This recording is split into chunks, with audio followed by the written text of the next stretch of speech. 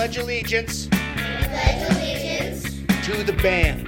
It may perhaps discourage you, another of your kidney, or infected with this vicious virus, that you'll be ordered to pay a fine of £75. I'll pay now if you don't want. Just make 10 louder and make 10 be the top number and make that a little louder. These guys are 11.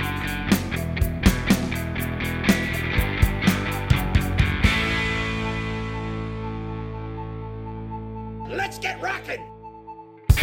Welcome to Movies That Rock, a rock and roll journey through cinema. I'm your host, Josh Fitzgerald, and returning to the show today are my friends Will and Kristen from So I'm Watching the Show, and we're going to be talking about Britney Spears and her 2002 feature film called Crossroads that we all have a lot to say about. So welcome back to the show, Will and Kristen. How are you guys doing? Hi. Good. Especially good now. Nice. Thanks for coming back. Very excited. Yes. Thank you. Yeah. So where do we want to start? Do we just want to dive in with Britney? Oh, I don't even know where to start with Britney. Okay. Well, I think it's worth it to say that today is the 20th anniversary of the release of Baby One More Time. That's right. It is. The album. So that's one thing to say. This will come out in 3 days, but we're recording this on Saturday. So a true pop landmark. I know it feels wild too, doesn't it? That's a good note to start with. Is when I was watching the music videos, my mom was in the kitchen and I was saying something to her where I was like, Britney has this thing with few exceptions, like a couple songs here or there.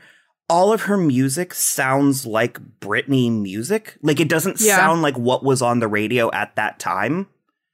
Mm-hmm. Do you know what I mean? Yep. Yeah, I can agree with that. It all sounds like it came from some weird Britney land, like specifically Circus. That video played, and I was like, "What is this song? That's not what music sounded like in 2008." You know what I mean? No, it that's just true. Not at Yeah. all.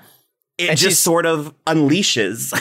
Right, and she's pretty much kept her musical identity the same for 2 decades straight. Mm-hmm. Yeah, Which is kind of wild if you think about it, with compared to people, sort of like Madonna and Christina Aguilera and other people who are considered her contemporaries. Or even really Lady Gaga. Cycle through the genres. And she just is like, I know what I'm good at and I know what I'm going to do. And that's it. She absolutely plays to her strengths and weaknesses. well, she's very Kylie that way. I guess like a starting point that I can start with is I actually didn't like her when Baby One More Time came out. I had a friend who was kind of snooty about her, and I just followed my friend's thing. And it's shocking. And this stuff kind of, I noticed it watching Crossroads and even some of the videos, but more so Crossroads, where it was like, it's shocking how much things like internalized misogyny and sexism and all that stuff played a role in even my childhood. Yeah. Oh, yeah. It's wild. Because it was a female friend of mine didn't like her because she was a slut who, got in between in sync or something. And it's like, Yeah. and I remember taking that lead because this friend was older than me. And so I was like, I don't know who this slut thinks she is. Like, and I remember thinking that I was being mature by having that opinion. Like, Yeah, no, I've been there. Have you? I think we've all done that. Well, I was gonna say, even as a girl. Yeah, I'm definitely guilty of the same thing. Okay. I didn't do it with Britney, but I have done that before. Mm-hmm. I kind of did do it with Britney. Because Did you? Yeah, for me, she just was sort of ubiquitous, and I couldn't fight it, so I didn't. I remember the first time I heard of Britney was when that album first came out. So it would have been about 20 years ago. I hadn't heard any of the songs. I hadn't heard Baby One More Time, anything like that. And I was in school, and one of my friends just pulled the CD out. And it had, the pink background and everything. You saw Britney sitting there, on the cover, and she has that smiling face. And I'm like, what is that? Because she was like a death metal girl. And she pulls out the CD. And she's like, oh, yeah, you don't know who Britney Spears is? I'm like, I don't know. And she's like, yeah, she's like 16. And she has this song. And we listened to the whole album when we went to her house. And That's hilarious. Yeah. And I didn't really think much of it at the time. It was like, yeah, okay, it's pop, sure, whatever. I don't know why you bought the CD. That's not your kind of music, but then we just ended up both becoming fans for a little while. And then, like you said, Will, I kind of got into the whole slut shaming thing, which I'm, not too proud to admit now, but. Well, I think it's good to acknowledge, because it I think it's fine. It wasn't at the time. I'm not defending it, but that kind of it happens. And unfortunately, I feel like she took such a brunt of it from so many people in so many places. Like I remember 9th grade, 10th grade, 11th grade, 12th grade, just conversations about her boobs, about her virginity, and it was just really aggressively misogynistic things about this teenage girl who this is another thing that I found interesting, and I found this especially interesting reading the reviews for Crossroads, is how people didn't know her, so they just sort of created a persona that she was just this, vacuous bimbo. And it's like the worst I've ever heard about her, and this is more primarily in, I think we'll touch on the dip, I call it, but the worst I ever heard about her in her younger days is that she was a little bit immature and obnoxious. And it's I think that is she paid too harsh of a punishment for that crime. Absolutely. Yeah, for sure. But you're totally right about her bearing the brunt of it, because it's like Christina Aguilera and Jessica Simpson and Mandy Moore didn't suffer the way that she did. No, and the times where the times where Christina was deliberately provoking that. Right. The whole virginity thing, in hindsight, at the time it was weird too, but in hindsight, is so weird that there were it's gross. That there was it's really press gross. converse, because I'm like, you're still commodifying the sexuality of a teenager, even if and Britney was sex. I mean, she was sex. It was something that she just sort of inherently got. She knew. I almost started quoting Showgirls, because I was like, she learned it, but they don't teach it in any class. The thing that I always gave Britney such credit for, because her talent is also called into question a lot, and frankly, I think that's a discussion worth having, but I did get to know her when I really joined, like full steam, joined the Britney fan club, was Oops, I Did It Again.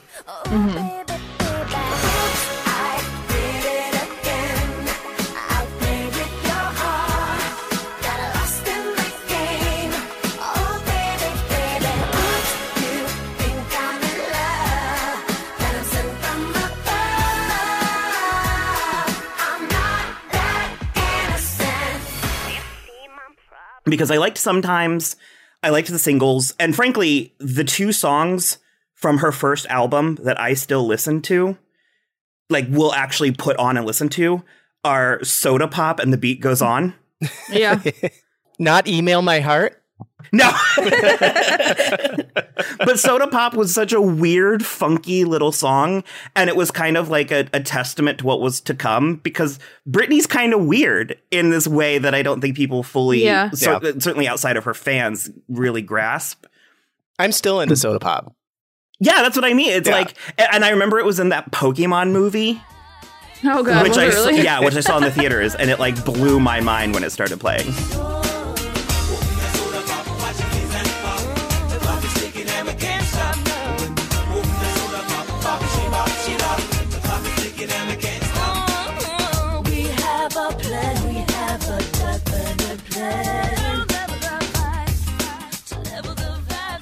Before we move too far away from it, I just want to do my standard warning call to all young women that are potentially listening, which is that virginity is a social construct, and don't feel bad if you are or aren't having sex. Yep. Yeah, it doesn't. It literally doesn't matter. It's the only person it matters to is you. Yep. Mm-hmm. I hate it. I hate it so much. It makes me furious. Yeah. But the thing that I always gave Britney credit for is she was a creative mind, and every single one of her music videos was her own concept. She came up with the ideas. She would write the treatments for them and give them to people. And so it's like, in my opinion, if you were to ask, what thing did Britney Spears do? I think most people would say either her dancing early on, and the second one I think would be her videos. I think she has these iconic music videos and costumes and stuff. And so Yeah. I always forgave the fact that she was just a mediocre singer. Mhm. Yeah, that's literally one of my notes from watching the movie is I was like, she's a really medium singer, Yeah. but she's such a good performer. Mm-hmm. That it more than makes up for it. It definitely Yeah. more than makes up for it for me, especially because while she's just a medium singer, she does have such a unique voice. She uses That it it's like- in a really, really Yeah. it's unique and special way. Yeah, I would never mistake her for somebody else, and that's Yeah. half the battle. It's Absolutely. so iconic. It's for people Yeah. who even don't like it. They can be like, well, I mean, I'm repeating you, but it was unlike anything that was out there. And it's Right. that there are plenty of voices and different types of voices. And certainly in her younger days, she could carry a tune. She still can. Yeah. Because the songs are coming from somewhere. I mean, Yeah. with the exception Yeah. of the Blackout album, those, because those are robots. But You watch your mouth. That's my favorite album. oh, it's incredible, but it also says so much that her single most consistent album, which is Blackout, is the album she was the least involved in, Yeah. which Yeah. I think a lot of people would think that that's a negative thing. But I always liked when you can tell the songs that she actually was writing on because they're a little bit wonky, but in an honest, like in a real way. Like one of my Yep. favorite songs of hers of all time is from Britney Jean, which is a terrible album. But It is. the song Perfume. So I wait for you to call, and I try to act natural. Have you been thinking about her, about me? And while I wait, I put on my perfume. Yeah, I want it all over you. I'm gonna mark my territory. I love that song because there's such a wounded vulnerability because it's about, if anyone doesn't know, and actually there's a remix or it's not a remix, it's like it was the original version and then the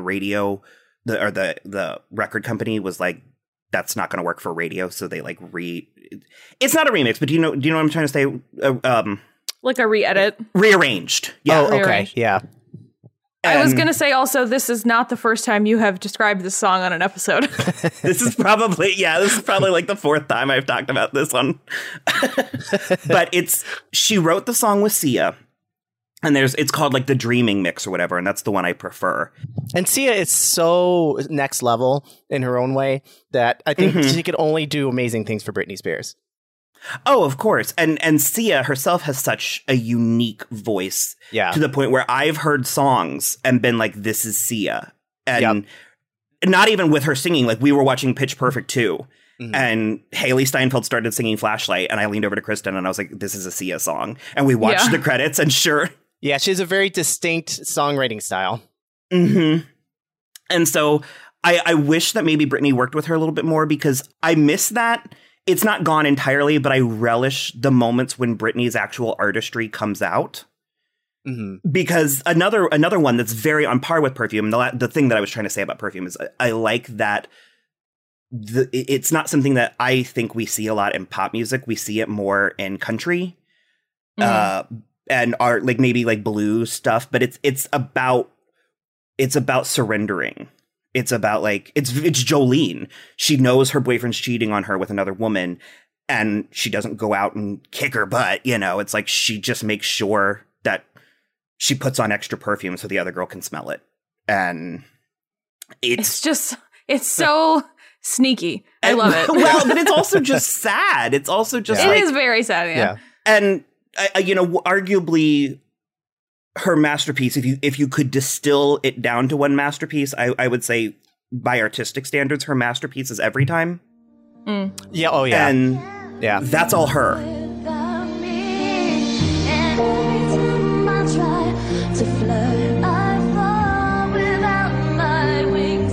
I feel so small. I guess I need you, baby. And every time I see you in my dreams, Although I would say her true bona fide masterpiece, I would argue, even though it's maybe the least Britney of all her hits, is probably Toxic.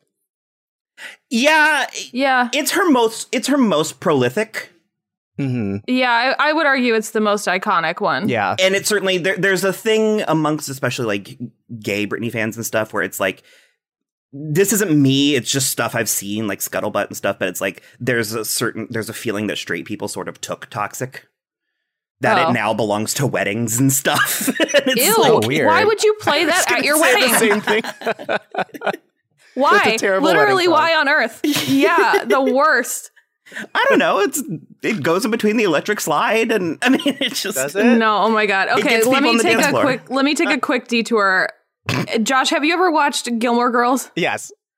Okay, you know when Suki's getting married? Yeah. And she wants to play that Ella Fitzgerald song, Can't Get Started, as she walks down the aisle, and Lorelai is like, you absolutely cannot play that. It's about a woman who can't make her relationship with a man work. You can't play that walking down the aisle. That's the only thing I can think of. Well, I meant from receptions, not from like walking down the aisle, but Even so. Still. Could you imagine? You want to dance to Toxic with your new husband or like, wife? No, like, that's ridiculous. Not like a first dance. It's a reception. It gets people on the floor. It's a crowd pleaser is what I mean. I guess. I'm not the one doing this, so I don't know why I'm arguing for it. That is going to be what you walk down the aisle to. No. We've had these conversations, and I know. But You could walk down the aisle to every time. I mean, I don't think I would be able to not think about the video where she dies in the bathtub. Yeah. again, that's a video. I didn't mention that her video for Perfume was censored. So the actual video is just bad. And that's something that's happened a few times, but her video for Every Time was censored. That It sucks. was a little bit more dramatic. I think she actively killed herself in the original treatment. Wow. Which Weird. I don't know how I feel. I mean, I would have wanted to see it, but Yeah. But that is a gorgeous song, though. and she did it on SNL. And Did it's, she? Oh, I that's don't right. think I I remember remember that. Yeah. Halle Berry was the host. It's one of the few times that she's playing the piano, her hands and everything, and she's singing the song, her vocals and everything, and they're fine. They're good for Britney vocals, Right. They're serviceable pop vocals. but it's just so real that I just love it. Mm-hmm. In the Zone, that was the album that Toxic and Every Time were from. It was her fourth album. It's considered by many, her masterpiece. There's sort of a trifecta in Britney fandoms, and it's In the Zone, Blackout, and Glory are considered like the three best albums. Yeah. And In the Zone, I just listened to it for the first time in years, full through, beginning to end, a month or two ago. And I was like, this album still slaps. It is still so good. And I was relieved. And it's funny because it's like, there's this thing, I think, with a lot of artists, and this is certainly once you get into the fandoms, where it's like some of their best songs and their fans' favorite songs are songs that never were released. Oh, okay. Like Breathe on Me. Oh, that's a good one. Yeah. It's so good. She still performs it in concert today. Well, it still plays in concerts where she's standing on stage today.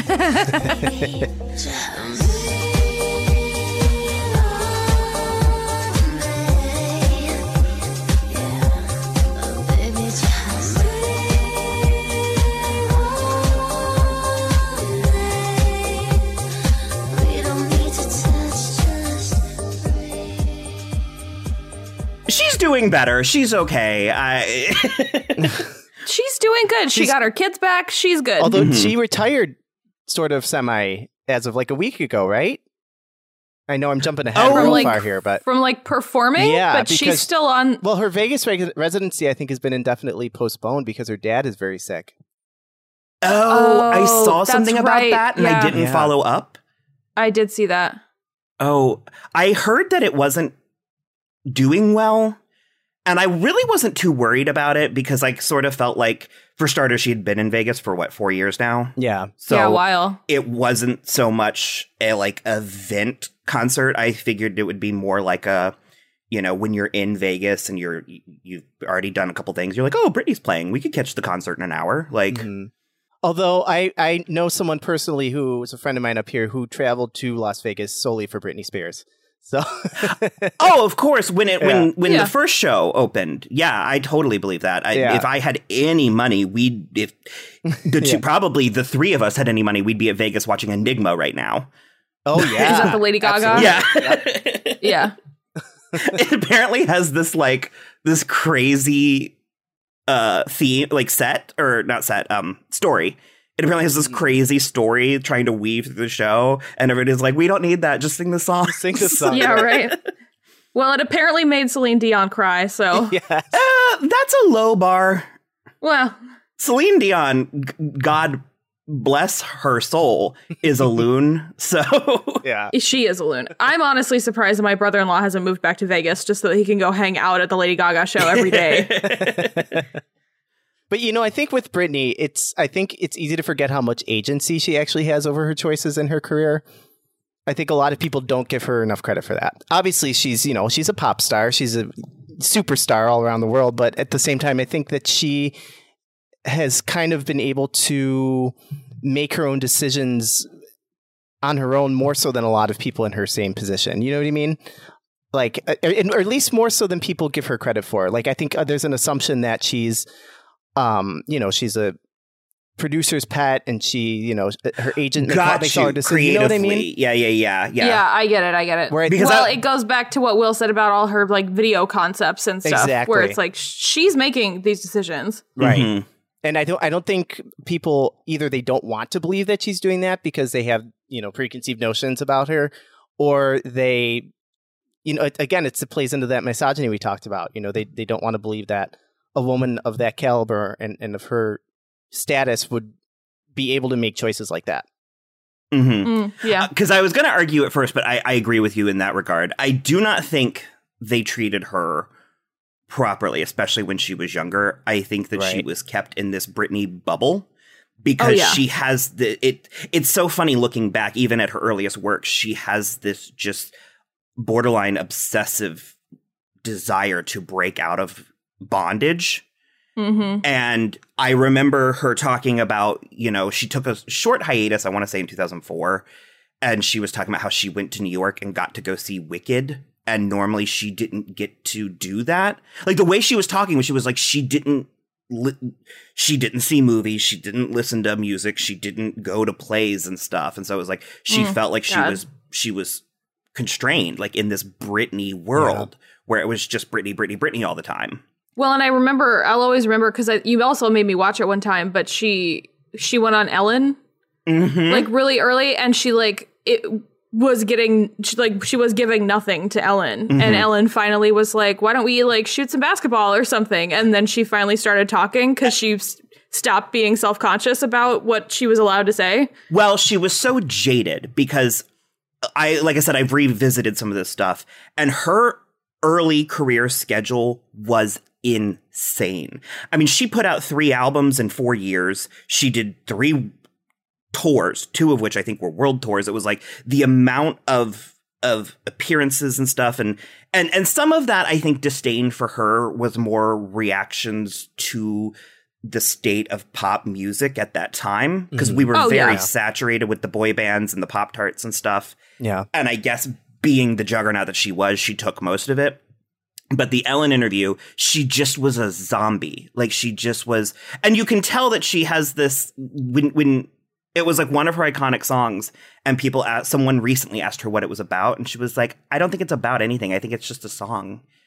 And I was like, oh my God, she doesn't know that this is about a song. But you can tell when she just sort of like I said, she just kind of turns into a zombie, and she'll be like, it's about the music and dancing with your friends and stuff. And it's like, Britney, this song is about masturbating. Right. You know that. Like, that wasn't an accident. It's not about the music. But Ellen could just tell that it was just like that sort of automated response. So Ellen started talking to her about her jewelry, and she just kind of sort of lit up.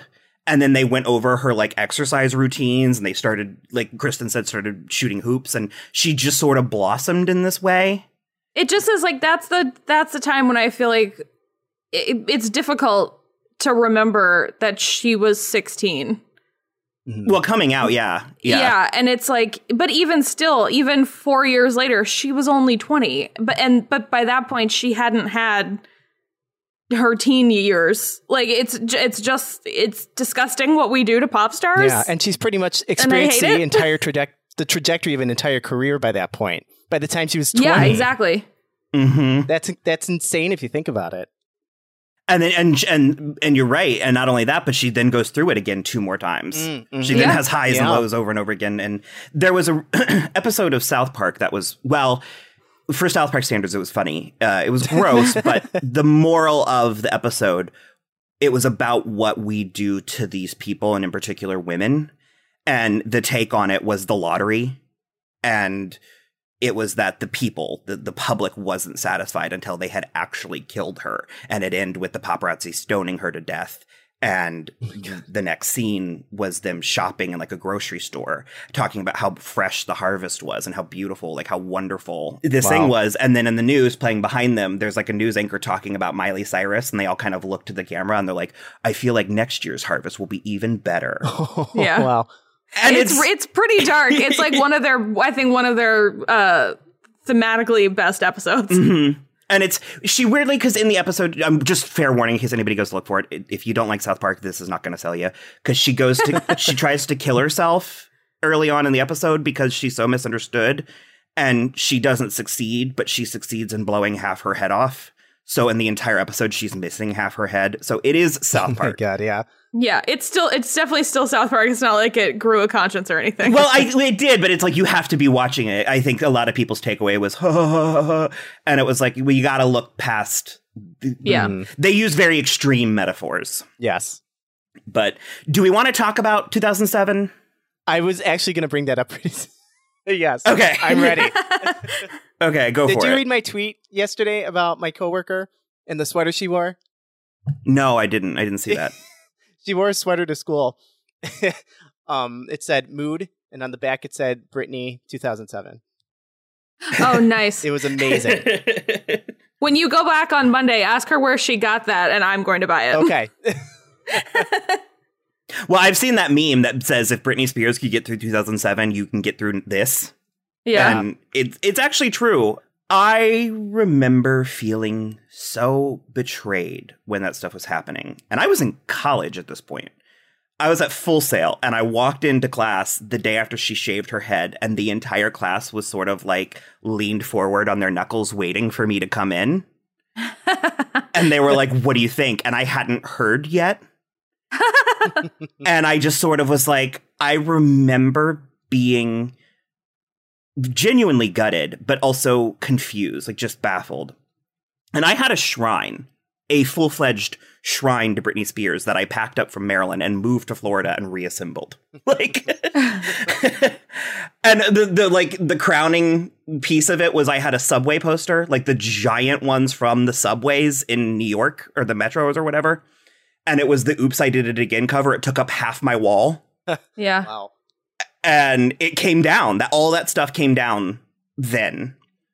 And I remember being angry and being like, I don't know why she's doing this. And I remember several years later, I was watching Anna Karenina. And there's a scene where Keira Knightley just starts hacking all of her hair off with scissors. And I suddenly was like, oh. Yeah. It just, no one gave me some clinical explanation, this or that. It just like, I was just unfamiliar with that. I thought, why would she shave her head? And then when I was like, oh, that's such a trope in storytelling. So much so that even in just like sitcoms, it's like when a girl has a bad breakup, she gets a haircut. This is again with what we were talking about when we started the episode, where it's sort of, I didn't understand either. I was just like, why is she crazy now? That's weird. And then I moved on with my life. But it is really, really interesting when you figure out that she literally had lost control of everything, and it was the only way she could see to get it back. It's wild, looking back at it with hindsight. Because at the time, I was very similar to Will's reaction. I just had no idea. I was like, what a dumb move for her to make. And I think it didn't occur to me that there was something deeper going on. And I think the media framed it as she just lost her mind and went completely bananas when, because I remember feeling very sad about that. I'm like, well, we lost another pop star has gone down the tubes, and Mm-hmm. and she was such an important, our most important pop star really that we had seen in our generation. Yeah, at that point, for sure. But I think that, they're not going to frame it like that. They want the drama. No, that's not getting clicks. That's not getting, people buying your magazine. That's boring. There was someone, and I do not remember who it was. I have a memory of it being an unlikely source or like a one you wouldn't expect.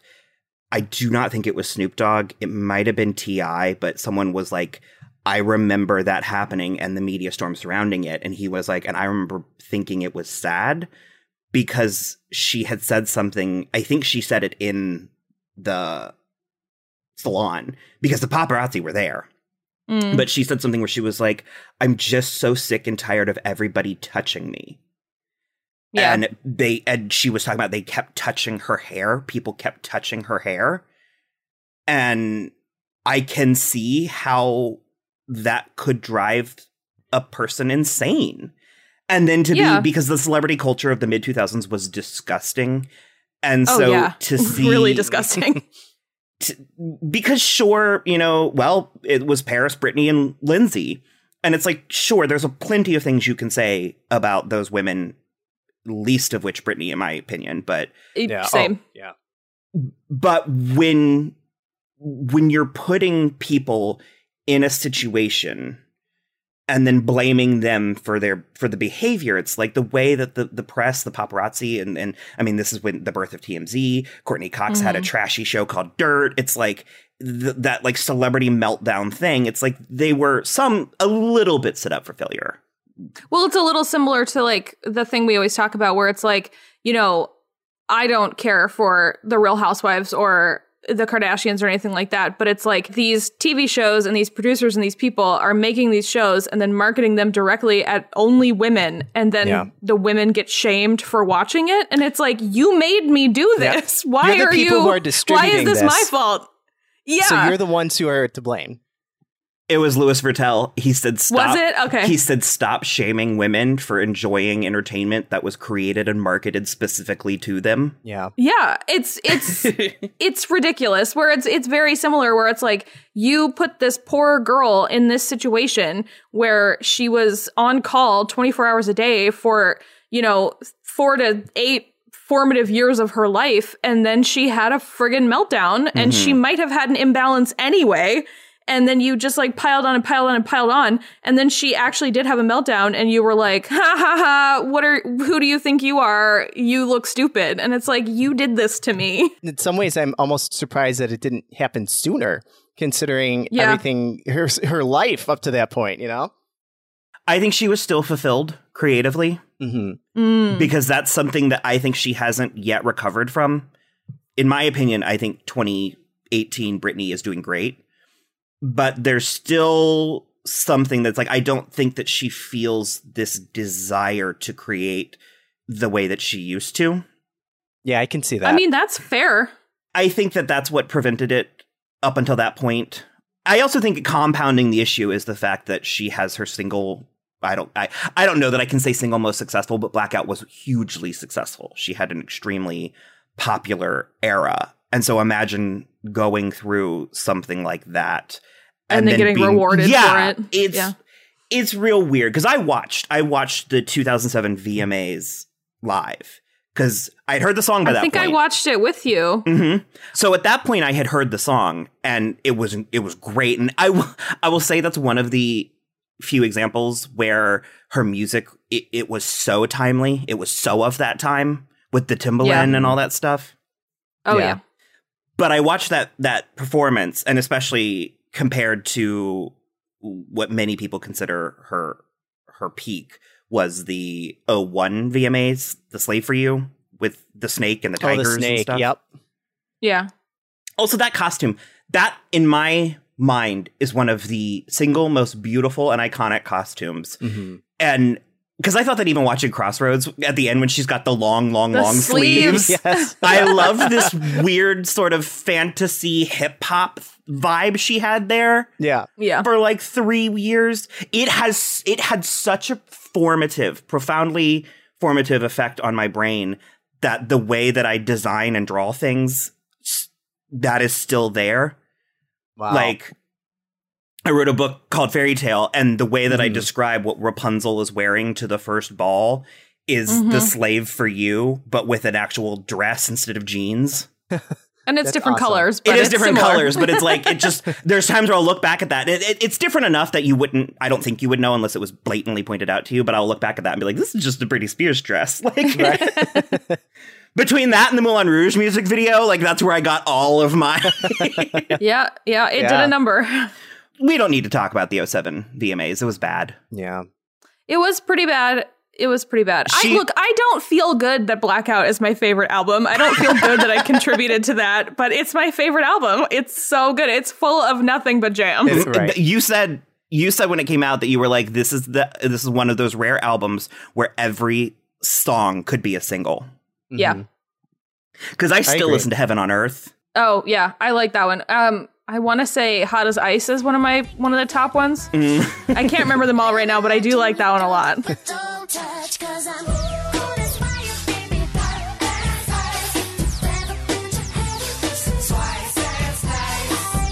Cold as fire, baby. Hot as ice. Never been to heaven since twice as nice. I helped a friend make a student video in college that used Get Naked, I Got a Plan. So that was fun. That one's good too. Yeah, that one's good too. So they're all good on this. So, I don't have a ton to say. I guess after that we have Circus and Femme Fatale. Yeah. And Britney Jean and then Glory. Oh, I was going to ask what you guys think of Femme Fatale, because I think it's actually a little underrated. Sure. Yeah. I found the theme of the album underwhelming, the cover. Yeah. I don't think she has good covers. Yeah. Her album covers, I don't think are iconic the way I wish they were, especially given the other visuals she gives us. Right. The first two, yes. Baby One More Time and Oops, I Did It Again. Yes. The rest of them, not so much. I mean, Baby One More Time is iconic in the way that it's like her first album, but like that cover is garbage. Like it looks bad. But Oops, I Did It Again kind of like set the whole stage for the whole concept of Britney. Yeah, that one's great. Femme Fatale, I do think it was underrated. Certainly, I mean, the first thing that popped in my head was I Want to Go. Yeah. Actually, one of my favorite Britney songs is a deep cut from that one, He About to Lose Me. I love that song. I remember, it's so funny you brought that up because I was going to say, I remember Kylie Minogue tweeting that song. Oh, because okay. it was from like a special edition or something. And Kylie Minogue was like, this song is so good. It is. I love it. Because I have that with her where some of my favorite songs, most of my favorite songs, if I made a list of my favorite songs from Britney Spears, they'd all be deep cuts. Yeah. Because one of my favorite songs that she's ever done is Brave New Girl from In the Zone. Mm-hmm. And I always thought that she should have done a music video for it where she was like just emulating prior starlets like Marilyn Monroe and like Debbie Harry. That would be cool. Stuff like, no, I do think Femme Fatale is good. And also, as I mentioned, Britney Jean is terrible. But there are like 2 or 3 songs on that album that I really like. This conversation's all you guys. I have no input. I've only listened to Britney Jean once, start to finish. Oh, really? I'm not that familiar with it. Yeah. I wasn't. It didn't make any kind of impression on me. Well, it has a song that is, it's like glowing in its awfulness. It's so bad, but I bet if you pulled my stats, I've listened to it 30, 40 times. And it's a duet with her sister called Chillin' With You. Oh my God. God. Like With You. Yeah. And it's 5 different songs. It's 5 different. It goes to this. I see What that. Will Okay. I Am was doing with her. Because it starts kind of folksy, but then it has like a trap breakdown and it like, oh God. It's so, oh my God, that sounds it's amazing. so weird. And you know, I'm feeling alright, 'cause I don't got to worry about a thing. When I'm with you, I'm chilling. When I'm with you, It's so weird. As soon as we're done, I'm going to go and listen to that song. And then there's one on Now That I Found You. I love that song. And it's another one where the music is at full war with her vocals. and there are no survivors. Oh my God. No one comes out on top. While I'm making dinner tonight. And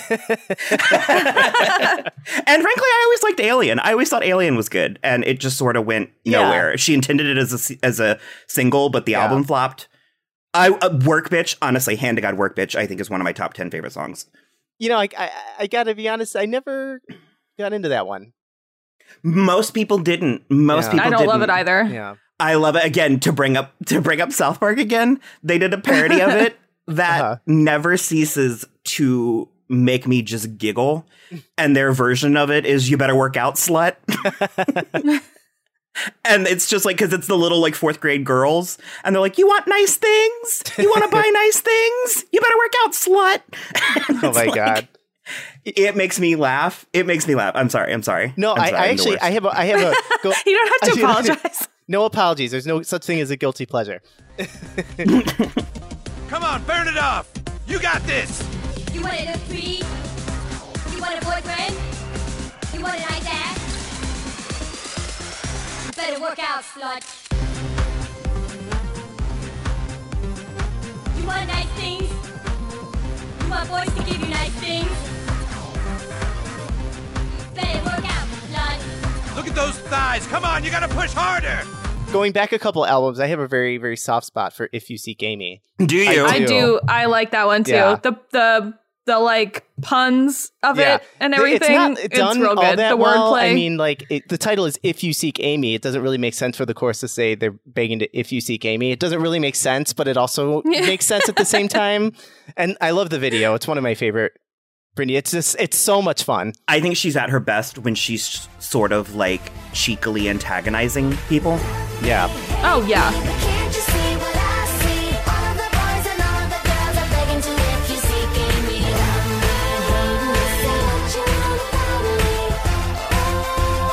Can't you see what I see? All of the boys and all of the girls are begging to if you seek Amy. I have 100 things to say about Taylor Swift. Mm-hmm. Many of which are good, some of which are bad. But I remember when Taylor Swift released Look What You Made Me Do, I hated that song so much. And I was like, you can't pull this off. But I was like, you know who could have pulled that song off is Britney Spears. Yeah. It's just, there's something Like, about... Like 05 Britney could have pulled that off. Mm-hmm. So yeah, there's just when she really gets it, she prowls. Like Yes. it's and I had the privilege of seeing her live. Wow. It was the Dream Within a Dream tour, so it was when she was good.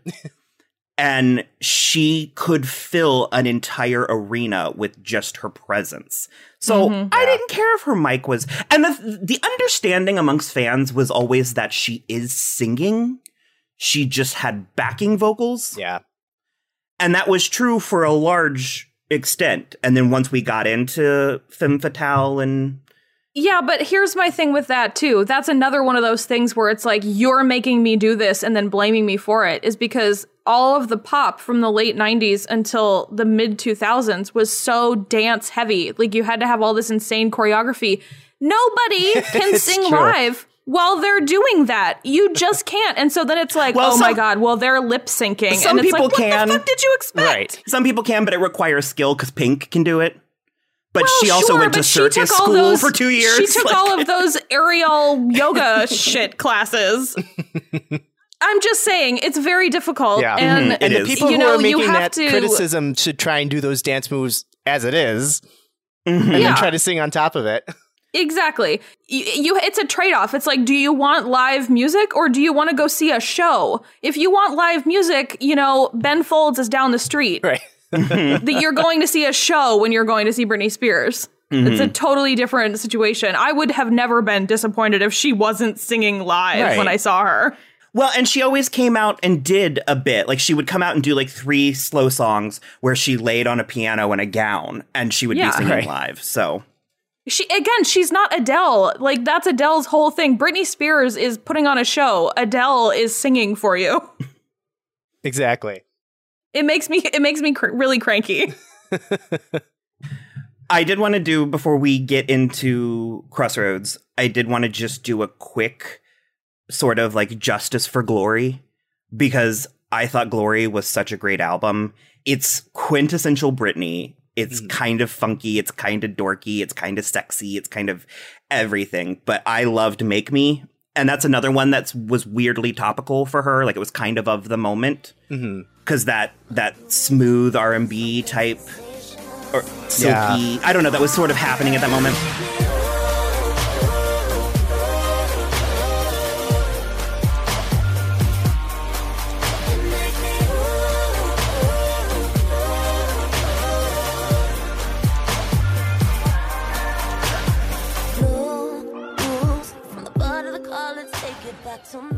I think that album is so good. I wish it was a bigger hit. I wish she had done more music videos. I want the original video for Make Me released. It was crazy. David LaChapelle one, and she was naked, covered in red glitter in a cage with tigers around her. And at one point there was a swimming pool, and that's not the video they released. The video they released is stupid. It's her auditioning background dancers. Oh, right. You made me watch that. I want the original video. I want a video for Do You Want to Come Over? And I want that video to be the Odyssey. I think it would be so funny because that Do You Want to Come Over is basically Netflix and Chill, the song. And I think it would be so funny if like it was like the Odyssey, like the sirens and Circe and like all these crazy monsters and goddesses trying to seduce like. Oh my God. Yeah. I don't know. Yes. That's my thing for Glory. I'm totally here for that. She has a song on that album that's in French gibberish. It means nothing. That's so funny. That's so weird. Like, yeah. And it's not even that weird because it's all Yonsei does anyways. It's all Sigur Rós does anyways. It's just Icelandic gibberish. Make up nonsense. Just nonsense. And all the other songs have no titles anyway, either. Yeah. It's like, go off, Britney. Like, so do we want to get into Crossroads before we? Yeah. Yes. I didn't see this in the theater, I don't think. I saw it a couple years after when it was on DVD. And this, I think, is actually only the second time I've ever seen it. It is a lot, but similarly to Burlesque, I think it holds up better than it should. Okay. I agree with you. I don't think it's good, but it's not bad. There are far worse pop star film vehicles in this film. Far, far worse. Yeah, I agree. Yeah. And I did also want to say that this is a moment that I feel a little bad for Britney as well, because I feel like she really wanted to break into acting. It feels like that coming across. And I just think she is so sweet and cute as a button. And she's just didn't like learn enough or didn't take long enough to do it or something like that.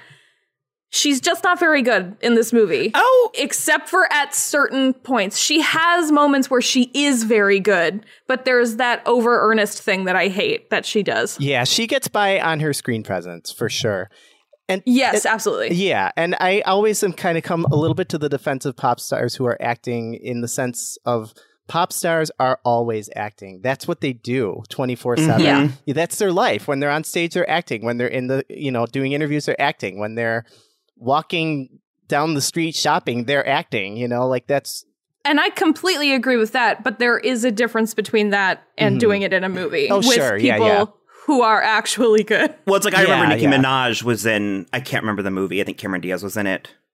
But people were like, Nicki Minaj thinks she can act. And I'm like, what the fuck do you think she's doing all the time? She's nothing but characters. Yeah.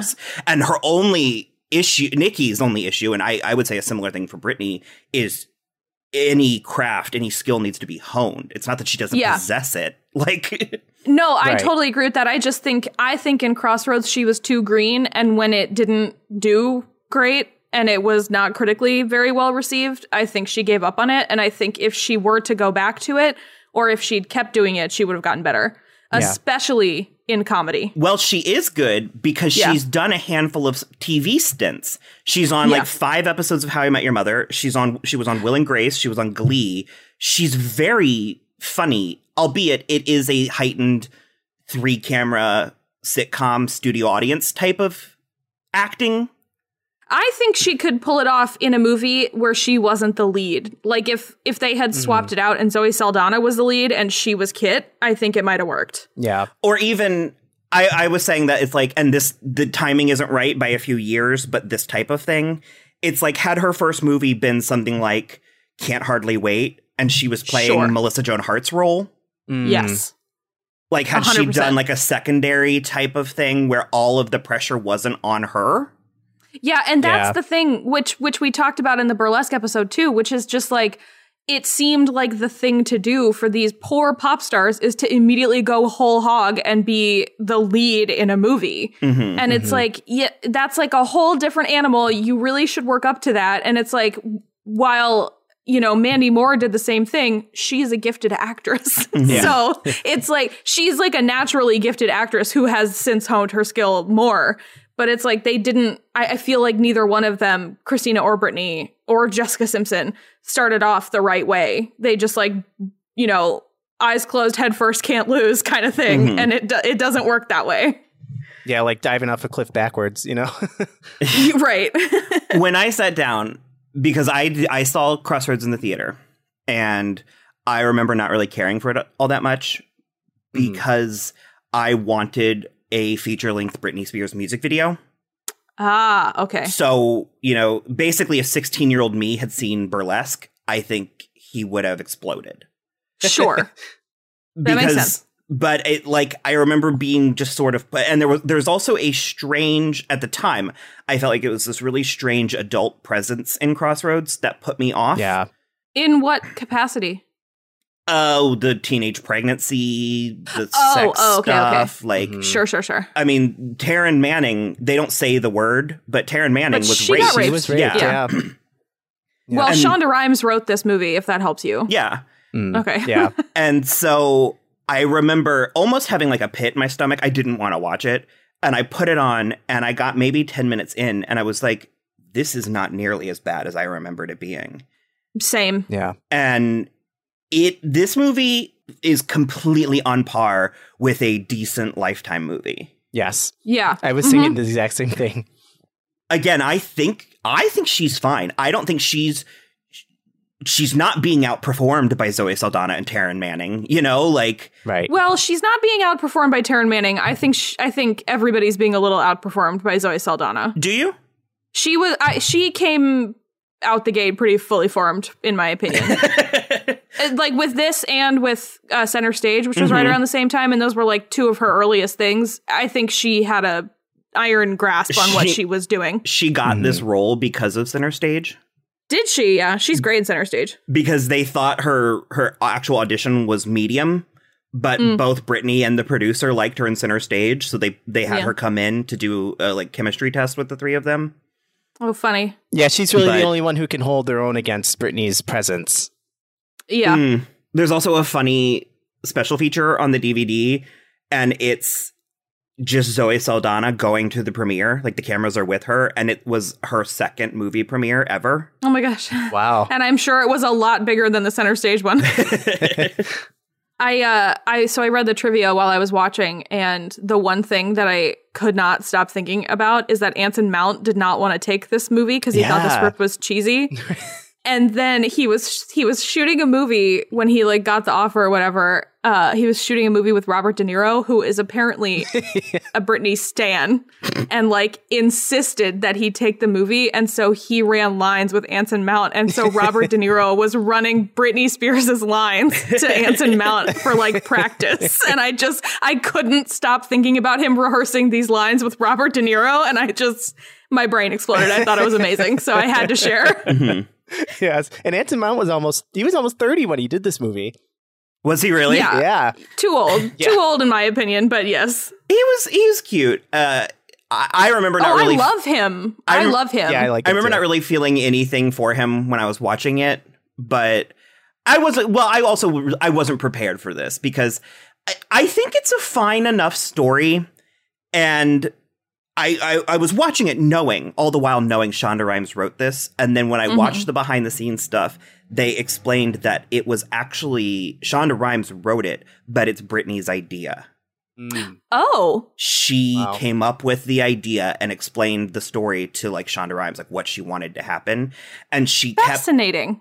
Doesn't it make everything make sense? It really does. So. You know what? For me, it honestly elevates the movie a little. Mm-hmm. Yeah. It makes me appreciate it on a different level. And yeah, wow. She said she wanted it to be real. She didn't want it to be makeup and special effects and stuff. She wanted it to be issues that teens and especially girls were going through. And she didn't want it to talk down to them. She wanted it to be sort of like a good moral. And when you go back and examine all of the scenes, I think that's pretty accomplished. Yeah, it for sure does that. Especially because like at the beginning when little Justin Long is trying to have sex with her, and it never is 100%. Oh shoot, what's the word I want? Well, it's never gross. Never 100. No, well, it's never gross. That's true, but she also never completely gets her point across. The furthest she gets in saying what she means is, do you really want your first time to be with your lab partner? But it's like what she's trying to articulate is like, don't you want to be in love with somebody? And it's clear that he is at least physically in love with her, but she's like, that's like such a big idea that a lot of teenage girls can't really articulate. And so that's a really good and simple way to put that through. It's like, do you really want it to be with your lab partner just because it's like something you agreed on? Like, no, that's not right. I like that. Wow. This just blew wide open for me. It's just funny thinking about the criticism that this movie got when it came out. You know, people were saying that it was too geared towards young girls, and you know, and there you go with that whole misogyny thing again. Yeah, you know, look who these film critics who are making these, you know, assertions. Yeah. They're middle-aged white dudes who have no, you know what I mean, who have no frame of reference for that at all. Yeah. And by virtue of it being a movie for young girls, it's, you know. Because I think this movie is good for like that between like 10 and 15, 16 age range. Yeah. Sure. All of the stuff is handled very pragmatically. Even the teen drinking, because it's like they don't drink at the bar. And he even is like, let's get you guys out of here. And then once they're safe in a hotel room, they like partake in responsible kind of like coming of age type drinking. Yes. You know, oh God, it's so funny too, because my biggest complaint about this movie was like the sexual politics, how they don't age well, specifically when they're at the bar. Anson and the guy like tries to assault her essentially. And Anson Mount says something where he's like, I'm not mad at you for what happened back there.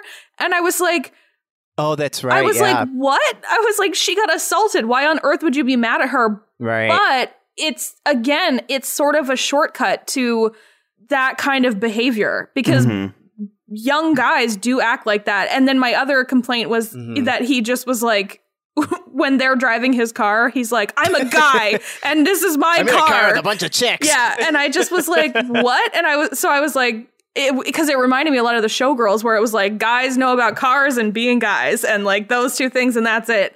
But it's so interesting because there are dudes like that. And I'm sure she was around a lot of dudes like that. And so this is so real for her. Well, I love it. I love it now. I don't want to take this immediately away from you, but those two scenes were things the production company insisted on. Okay, even better.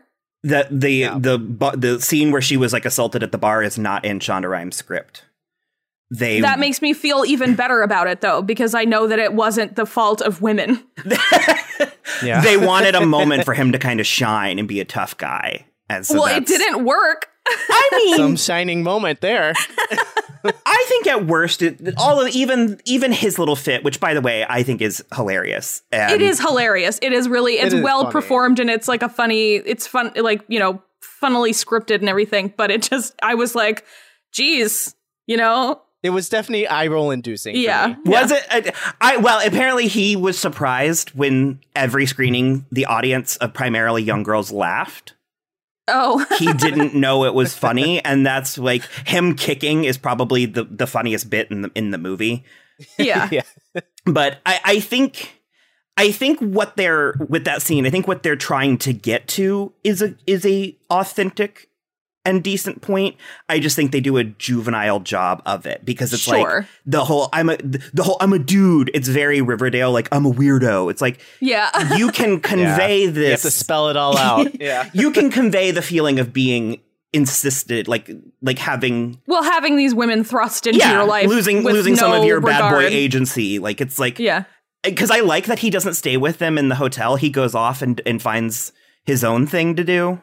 Yeah. It was so funny because all of the things that I remembered not liking about this movie, rewatching it, I was sort of like, oh, you know what? This is actually, I mean, the things that they're attempting to tackle, that plot with her mother, brilliantly played by Kim Cattrall.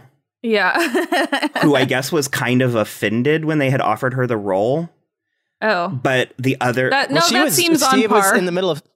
Yeah, she was in the middle of Sex in the City when they made this. Mhm. And so she's probably like, excuse me, I play Britney Spears' mom? And She's Sarah, old enough. Sarah Jessica Parker. Oh, yeah. Sarah Jessica Parker and Cynthia Nixon and Kristen Davis insisted she do it. Yeah, I And mean, so why she not? was It's like- like such a blip. Well, she said she was like, if I'm going to have to start playing mothers, this is a good Yeah. one to do it. Well, And that was also one of the things that I when you said it felt too adult because of like some of the sex stuff and things like that and the pregnancy and whatnot. That was one of the things because it doesn't come from Kim Cattrall. It comes from Britney later when she's telling Kit and is it Mimi? Mhm. When she's telling them about the meeting with her mother, and she said she said my dad made her have me. And I'm like, that's a thing to throw down. That's, yeah. Because that's pretty icky, too. Yeah. And Like insisting that someone go through with a pregnancy. Mhm. Yeah, I didn't think about that. That's I didn't either. that whole plot thread with her mom, I don't know. I think that was the one plot point that I kind of struggled with a little bit. okay. Why? I'm curious why. Well, more so that there wasn't really, I didn't feel like there was really any payoff when all was said and done. Like, she did, like, her mom just, she went to go visit her mom. I mean, the whole trip was designed around this. And for her to just be kind of like, yeah, I didn't want you. And then Brittany kind of she just had, a little 5-minute cry. Everything's fine for that. Like it just seemed, I don't know, it rang false to me a little bit. I do understand where you're coming from, that it didn't have like further repercussions. However, with what Will said about it being like real things that real people have to, handle in their everyday lives and stuff, I think that makes a lot of sense to me, where it's like sometimes you don't like, I think it would have been really trite if the mom had been like, oh my God, of course, and I'll help you set you up in Los Angeles. Don't even worry about it. Like that would have rung false to me. So I'm kind of glad. And I didn't even really need that so much. It just felt like it was dropped completely. Like even if there was some sort of like, I don't know, even if that had, how am I trying to say this? But like, even after she had met her mom and they had that conversation about, how she didn't want her and everything, that if that had even been explored a little bit further between the two of them, or even just with Brittany herself as a character or Lucy as a character, I think I would have been a little more satisfied with it. I get that because it then turns into it goes from Lucy wanting to reunite with her mother to Lucy competing on America's Next Top Singer. Like, Yeah. Right. So- right. We go from A to Z and with really nothing to tie it together. Kim had a little bit more material that they cut because they thought it undercut the scene in the bathroom. If she's telling the audience information they already know. Right. But Kim's last line was she sort of like apologized to Britney and essentially said something to the effect of, she was like, I'm very sorry that I can't give you what you want, but I have a life and a family now here, and I hope you understand and won't intrude on that. And I think that's a pretty dick thing to say to your 18-year-old daughter, but whatever. It's a lot. Right. And again, I think that is, however unfortunate, it is authentic. It is something that young people go through. And I'm sure when you've lived most of your life burying those feelings anyway, you've become so programmed, that maybe like, okay, I'm just going to continue on as I was, Yeah. Does that make, you know what I mean by that? Mm-hmm. Yeah, I don't know yeah. if I'm explaining that well. Okay. This is not a good movie. It's biggest crime, in my opinion, is it's juvenile. There's just a handful of things that if you're watching this with a logical adult mind, it's like, how did you not think to bring money? Did you not think to? I mean, this is before smartphones, so you had to make a plan. And the way that they stumble upon it in the movie, I think it's like I would have bought that when I was 10 or 12. Mm-hmm. I would have been like, oh, no. But it's like. And even just some of their fighting, especially, I was so glad when it stopped, when they did kind of become friends again. And also, do we want to touch on Zoe Saldana's whole thing, the goal weight thing? That was crazy to me. Well, okay, so I had forgotten that this setting before the road trip is Georgia. Mm-hmm. And that makes sense to me as someone who lived in South Carolina for 6 years. Mm-hmm. Mm. Like, I don't personally know if I was friends with anybody that went to fat camp, but I understand that superficial desire. Like a pageant mentality. Yeah, like not necessarily even pageant moms, but like I was friends with some debutantes. Mm-hmm. Like that like legitimately went to like a real actual cotillion. Mm-hmm. So I get that part of it, but I think it does suck. But I do like that the like resolution of that, where she's like, turns out the only thing that's worse than being fat is being prettier than my mom. Mm-hmm. And I was like, yeah, well, you're the winner. So when I glanced at the reviews, because I didn't write it down, I think it was like a 14 on Rotten Tomatoes. And seriously, it's way better than that. I mean, I don't know, because it's a thing that we like to do a lot, Josh, where it's like we try to look at movies within context. Like who the intended audience is. And so... You mean like how you should if you're writing professional movie reviews? Exactly. I think that there's an argument to be made several different... Well, yes. But I also... there were so many bad reviews. And then the bad reviews were very scathing. But I also found it funny how kind of inconsistent they were. Because it's like... They would call it, one review would call it dull, and then the other one would call it inappropriate, and then one of them called it glossy bubblegum pop, and I was like, what part of this movie is glossy? Like, where are you? Someone called it phony, but then someone called it, like, maudlin, someone called it demanding, and then someone called it unintentionally hilarious. I'm like, where? What part of this movie was unintentionally hilarious? I think I laughed 3 times, and all 3 times it was things that were intended to be. And it just, the utter disdain for young women, and Britney especially, was just seeping out of these reviews. Yeah. It was making me angry reading them. Yeah. In 2019, that's very disturbing. A lot more disturbing than it was when the movie came out. Oh, yeah, I can see that for sure. And I think a lot of them were raging against the state of pop music, more so, unfortunately, Britney was the figure. The scapegoat, yeah. Right. Someone named Joe Blow's Movie Emporium said, see Britney wiggle her ass. See Britney skimp around in a pink bra and undies. Okay, remind me again why this movie is different than watching her in real life. Okay, the pink bra and undies are out for like 1 second. And this is a true story. Brace both yourselves. Pearls are being clutched imminently. We had a morning, I was on the morning news announcements in my high school, and there were these 2 dudes who did movie reviews. And one of them, all I will say is his name was Matt, gave this movie a thumbs down or an F or whatever. And his reasoning was because Britney Spears has never looked so fat. And that aired. Oh, my God. That aired on our high school news. Do I know this, Matt? No. Okay. I wanted to say he was nicer than that, but I might be confusing that with cute. Oh, okay. But I remember my teacher kind of like rolled her eyes, but that was it. And I mean, he would be suspended now. That struck me. Because also, again, where? Yeah, she's not fat at all. Is it just that she's wearing a t-shirt and sweatpants? Is that what you think fat means? It's the costuming. Her wardrobe was so unfortunate. That's another thing that I have it more so with the beginning of the movie than the end. But I was annoyed that this movie was so tied to her image at this time. Yeah.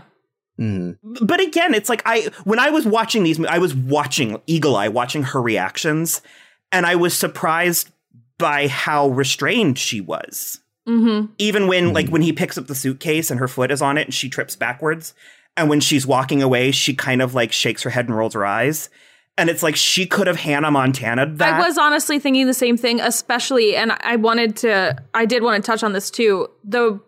Her scenes with, even though Zoe Saldana is the best one, the scenes with the three girls are the best scenes. Once they're friends. Absolutely. The chemistry between the three of them is great. It seems like they actually like had a good time together, which I always really appreciate. And they are able to make their friendship feel really lived in a way that doesn't happen in a lot of movies like this. But I believe that they were friends and then middle school happened and then they stopped being friends. It was all very good up and including something that we still say to this day, which is me and Kit voted and you lost, which comes back like 3 times. And it's just so cute where it's like, you can tell that's something they used to say when they were kids, you know, me and Kit voted, me and Lucy voted, whatever. And I don't know. I really appreciated their friendship a lot more this time around. I agree completely. I did also want to say, Taryn Manning's skeezy boyfriend from the beginning is also in Never Been Kissed. I looked him up and I didn't get that far down. But I think he's Jessica Alba's boyfriend. Yeah. Because I remembered, I was like, I had a crush on that dude when I was 16. He's got that something. like sexy hair that sticks straight up. Is he not married to Amy Smart now? I have no idea. Maybe. Can we talk about how my heart stopped beating when Shania Twain started playing in the car? Sure, absolutely. Turn it on, turn it on. Okay.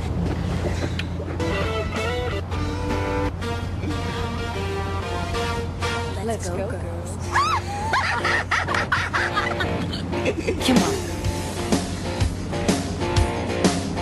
I'm going out tonight and I'm feeling alright and I'm gonna let it all hang out. Wanna make some noise, really raise my voice. Yeah, I wanna scream and shout. Oh my God. There's never been a more 2002 moment in any feature film, I don't think. Well, I think it's timeless. Are you kidding? That could happen in a movie that comes out next week. Yeah, it could. That's it's super true. good. That's true. That's true. And again, it's like, though, as Kristen said, like the gender politics of his like hissy fit aren't expressed well. I think that whole scene, like him waking up with the three of them doing that, and they were friends. Apparently, they were like nightmares on set because they couldn't get them to like stop giggling. Oh, that's actually so great. I love it. They were like all over the place, and you're right that this was a women's movie. The producer was a woman, the director was a woman, the writer was a woman. They were on set. Also, she made a comment. There's a commentary. I listened to it. I watched this movie twice. The producer was talking about how they closed the set the day that she had her scene with Justin Long, who apparently improvised his entire performance. Oh, that doesn't surprise me. He's very good at stuff like that. Does that mean he improvised the baby powder? Because that was my favorite part. Yep. Okay.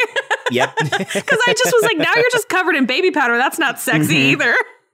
He did that. And they closed the set because she said everybody showed up that day on set. Agents, like, just all these people were like, I better stop by and see what's going on. She's just wearing her underwear. It's no less than you've ever seen her wear before.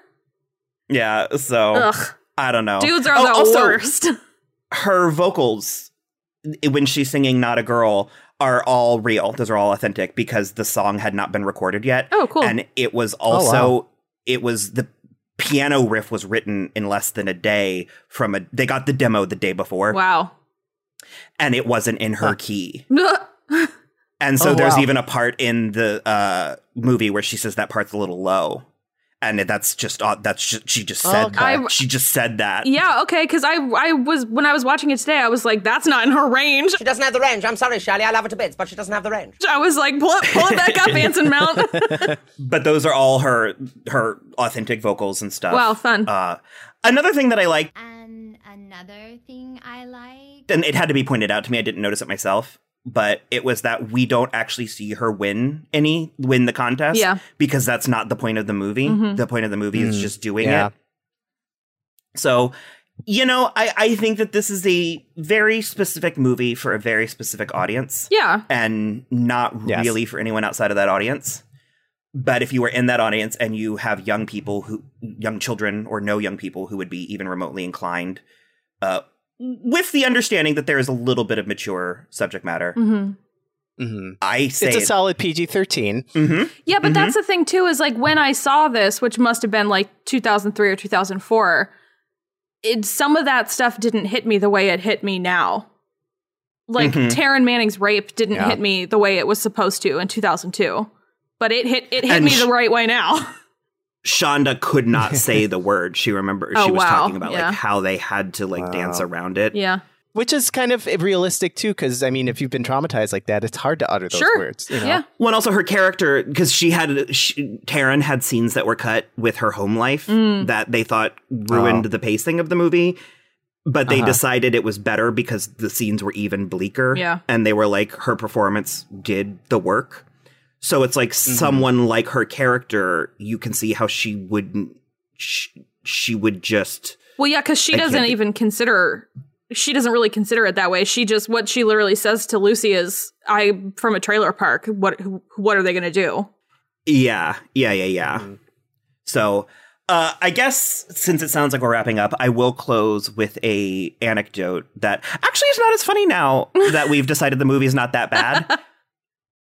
But I was in a writing class in 2007, and I don't remember what the test was exactly, but within the test, I had to give an example of symbolism. Oh. Kristen knows the story. This part is... The movie as a whole is fine. This part is still so ham-fisted. So continue your story.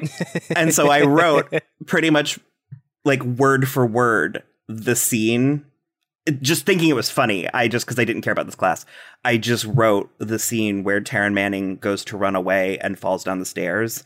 And then it cuts to her keychain of the world falling down the stairs. And when I forgot I even did it. And when we were like getting our test back, the teacher like read it to the class and he was like, this is one of the best examples I've ever seen. I love it. It's not a good example. So it's so ham-fisted. And I just was like, all my friends were kind of looking at me and I was like, it's from Crossroads. I love it. Oh my God. I just like, it definitely tells the story. It says exactly what it needs to be saying and everything, but like it is too much. Yeah. But it's great. I know we're wrapping up, but two things I wanted to mention is A, the movie starts with Madonna's Open Your Heart, which is brilliant. And I just wanted to just tell the listeners that. Yes. In case you forgot. No, that song is spectacular. And that scene was added well after the fact because they didn't want her being able to sing to come out of left field. Oh, okay. Smart. So that was a late addition. And also it was originally supposed to be like a virgin, but they decided that was too on the nose. That's way too on the nose. Yeah. Yeah. And also, does anybody know how Dan Aykroyd got involved in this film? I have no idea, but apparently he was like the most prepared. He built a whole backstory for his character having been in the Navy. He had his friend draw a Navy tattoo on his arm. Wow. He did like so much prep work. And I was like, seriously? And it's such a one-dimensional character. He really is. But who knows? They talked about it, and honestly, I zoned out at that moment, but they were just saying that they wanted someone likable because they knew the character was a bit of a, not a pill, but a little bit of a gruff dad. And I honestly do not remember specifically how he came up, but there is some footage where and it's like funny, but he's on set. They were talking about how prepared he was. And he's talking about how great he is. And he's like, oh shit, what does he say? He says, he goes, I mean, what more do you want? I'm a Ghostbuster. I'm a Conehead. I'm a Blues Brother. Like, I was looking at the Wikipedia page for this movie, and I read through the plot synopsis, and it referred to her dad as abusive, which I thought was a little overkill. Well, I mean, no, I didn't see him as abusive at all. Overbearing, sure. Overbearing, yeah. Unless you want to count him forcing Kim Cattrall to go through with a pregnancy. That's right. That's true. But that's also her mother's version of the story. Yeah. Yeah. Her mother might be an unreliable narrator. I did really like the opening of the IMDb synopsis, which just says 3 best friends get together and bury a box. Oh, God. Oh, God. And then I just was like, what? I have another, this is a personal note, but Kit's friend at the prom graduation, which I didn't Shonda get Rhimes that either. acknowledged was baloney. She just wanted everyone to be in dresses and tuxes. Okay, fair. She was like, I know that this is not a thing. But Kit's friend at the prom graduation is an actress by the name of Shonda Farr, who I have worked with. Oh. Oh, wow. She's great. She's a Louisiana talent, local talent. And she did a bunch of things. She doesn't, as according to IMDb, she doesn't do a ton still. But Kristen knows her because she's in an episode of Buffy the Vampire Slayer. Oh my God. Is she the one who's the robot? Mm-hmm. Okay. All right. Mm-hmm. And then this is just a note that I wanted to mention, but the song that plays when Britney and Anson Mount have sex, which is an incredibly tasteful sex scene. It's very, it is very tasteful. Given, because I think this would be good depending on how mature they are for younger kids, because it's very sort of like you can go with it where you will. But it's by an artist by the name of Nick Acosta, who never quite took off, but I always kind of liked her. And the song is titled So Have I For You. And it itself contains a really rad sample of a Beastie Boys song. But it's just, I always loved that song because I had her album. And when it was playing in this movie, I was like, holy shit. Yeah, that's We've funny. talked about her once before because her song is the one that plays when Erica walks out all sexy in Teen Wolf. Yeah, okay.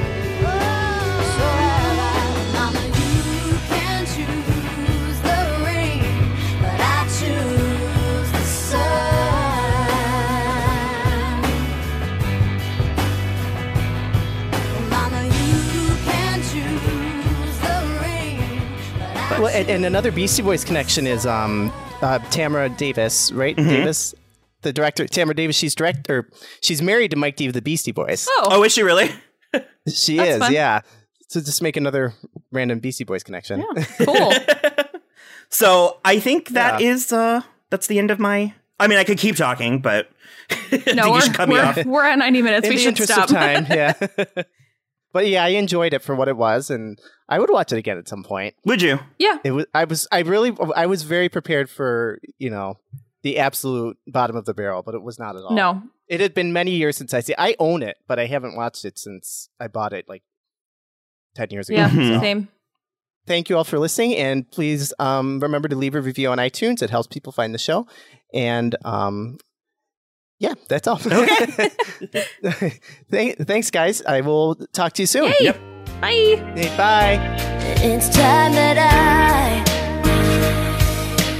learn to face up to this on my own. I've seen so much more than you know now, so don't tell me to shut